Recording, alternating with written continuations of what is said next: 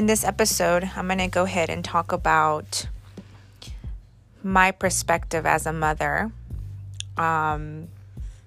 allowing my 15-year-old daughter to have a boyfriend, even though I also have known in the past of other occasions where she's dated and I wasn't okay with it. So I'm going to go a little bit more in depth of my feelings, her feelings, and, the pros and the cons,